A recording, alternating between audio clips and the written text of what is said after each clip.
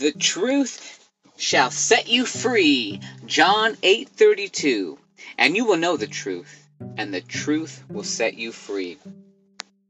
The truth is heavy. The truth is bright. The truth is absolute.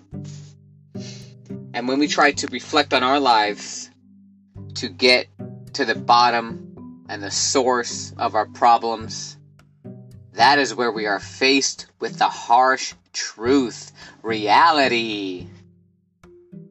How many instances have we tried to bend reality, tried to manipulate it, tried to bend the truth? How many times have we avoided, neglected the truth? I'd say many times throughout the course of my own life, and because I have neglected the truth, not faced the truth, shied away from it, didn't want to accept the truth, that caused me a lot of grief, a lot of unnecessary suffering. There is an old psychologist, Friedrich Nietzsche. He is responsible for a lot of quotes, a lot of gems that he has dropped. For example, he said that what doesn't kill me makes me stronger. Health is the first wealth. And as it pertains to truth, Friedrich Nietzsche says, the strength of a person's spirit would then be measured by how much truth he could tolerate, or more precisely, to what extent he needs to have it diluted, disguised, sweetened, muted, and falsified. The truth is heavy. The truth will break the backs of weak men who are not prepared to take on and face the heaviest truths. If you ever analyze your thoughts, if you ever try to get to the source of where these thoughts come from, how do they get there? Why do you think the thoughts that you think? Why do you have these types of thoughts? Why do you have these certain type of quality of thoughts? Where are those even coming from? Are they yours? Maybe. Maybe not. And if they're not your thoughts, if they're not the right, proper thoughts, if they're not thoughts that want to lead you to the truth, then you can believe that you're being deceived in some sort of way. And if your thoughts aren't guiding you towards truth, the heaviness of the truth, and they're leading you away, hey, that's the difference between heaven and hell.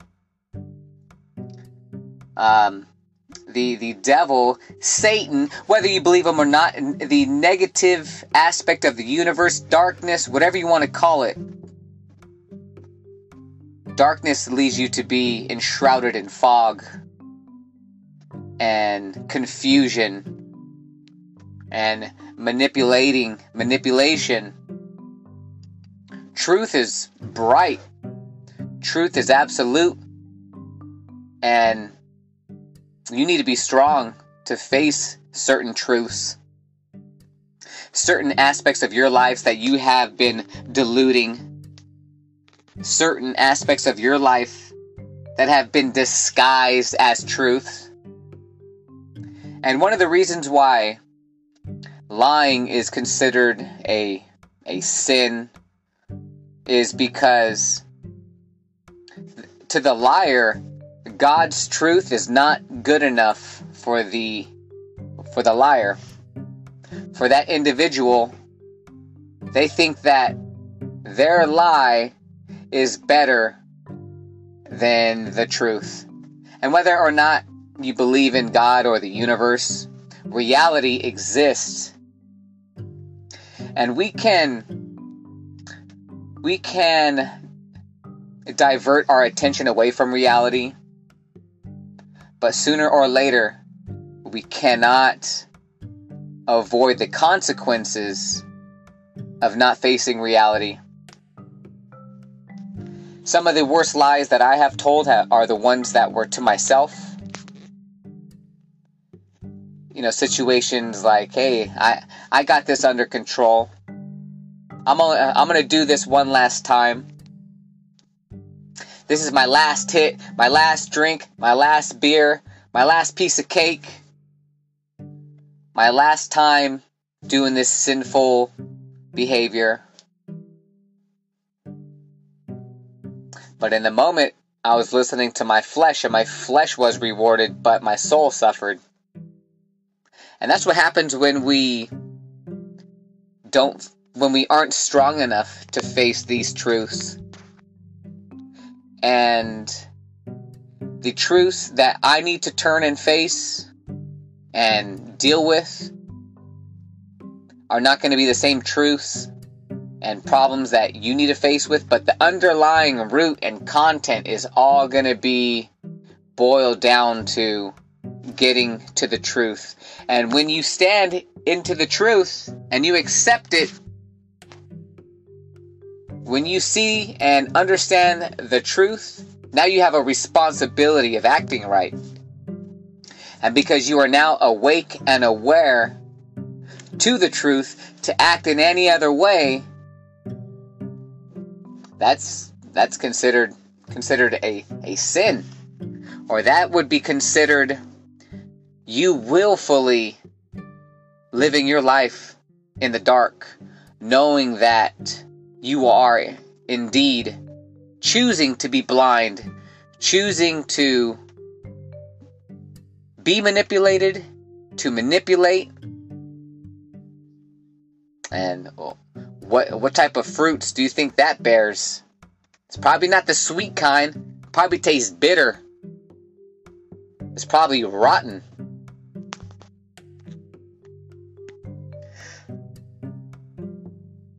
The quote-unquote truths that we think are true, how do we even know that they're true? For example, the thoughts that we think and the certain ways that we act and behave, where did we get those from? We didn't make those up. We're not the first person to act in this way. We're not the first person to act in this manner. We are all influenced by the people who have come before us. And how do we know that the people before us were acting right? How do we know the culture that we grew up had the highest of intention and best virtues? For all intents and purposes, you could know or be unknowingly be led by someone equally as blind as you. And that is another aspect of the blind leading the blind. And you know what? Unless you knock and seek and ask to be enlightened and try to learn as much as possible on right from wrong, as far as I understand, that process is ongoing, because as we learn and evolve and expand, we need to discard things that have been identified as, hey, this no longer works. This aspect that I was participating in, turns out that wasn't absolute truth. There was a little bit of, a gray area, but hey, now I know better. I know better because I have grown and I have matured, and I can see now. The scales have been lifted from your eyes, and hey, and you know what? You're in a wilderness, but because you can see, you can get yourself out of that pickle. One thing that I would implore you to do is analyze your thoughts and get to the roots of where they came from, who raised you, what was their philosophies, what were they believing in. I'm going to assume that there are some nuggets of wisdom and things that have helped you along the way, but not all of it. Some of those things that we were taught back then was taught by a person who was incomplete themselves, because nobody is fully aware and awake and totally enlightened. We're all works in progress. But every single day, when we can strengthen ourselves to take on more truth of how the world works a little bit more and how we work, then that's how we set the dominoes to fall in our favor. And that's how we become more successful, more aware. And one of the things that we can do to help others is face these truths, because as we become more evolved, intelligent, more aware, then when we step into the worlds of other people, we're that much brighter. We're that much more evolved. And it's not that we're better or worse than anyone, but hey, maybe we know something that that person doesn't know, and we can at least have a conversation with them, a enlightened conversation with them, to shine some light in a dark area in their lives. And like a candle being touched to another candle, what was one candle is now two candles, and then that person goes out and lights someone else's candle, and next thing you know, we have illumination. These truths, they're not exclusive to me. There is darkness and blindness in everyone's life. And rather than remaining dim and unknowing, it's the responsibility of every individual to learn more about themselves, about how the world works, and to pass on that knowledge, not to force your lifestyle onto anyone else, but there are fundamental, universal truths that apply to everyone. But for many people, they remain blind, and it is the duty of the people who know better to at least share their stories. To let other people know, hey, I used to think that same way until I learned this piece of knowledge, which completed my map, and now I have a missing piece of the puzzle, and now this aspect of my life is falling into completion. And because I now have this body of work, I had the struggle, I had the fall, and now I have learned from my mistakes, and I have risen to a higher level that is better than where I was, which is better than where you currently are. And this is what I did. And because the storyteller shares their story in order to help other people, then we can begin to elevate each other.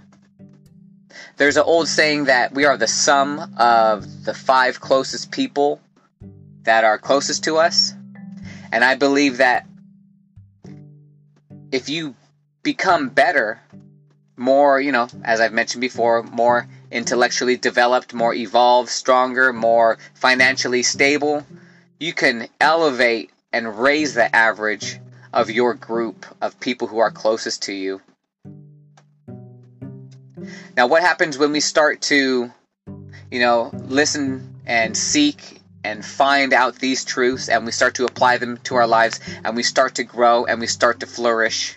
What that means is that we now get to walk around everywhere a little bit brighter, a little bit more prepared. The foundation that we stand on is more firm, and we can help out those people who don't have such a stable foundation. They might be on a rocky surface, a foundation that is made of sand, but we can help them. And when we help others, we help ourselves, because it reinforces that the steps that you took are practical and implementable to not only your story and your lifestyle, but they can be adjusted and manipulated in a way that can produce results to the person who you're trying to help. Your path and your actionable steps are not going to be step by step, do this and this is going to happen, because there's always going to be variables. There's always going to be things that can go wrong. There's that chaos factor that can apply to anyone. But at the same time, we need to keep moving. We need to face these truths. So until then, look at your life. What are you avoiding? What do you know that is something you should be doing, but because it's uncomfortable, painful, you are avoiding it? So until next time, onward, always onward.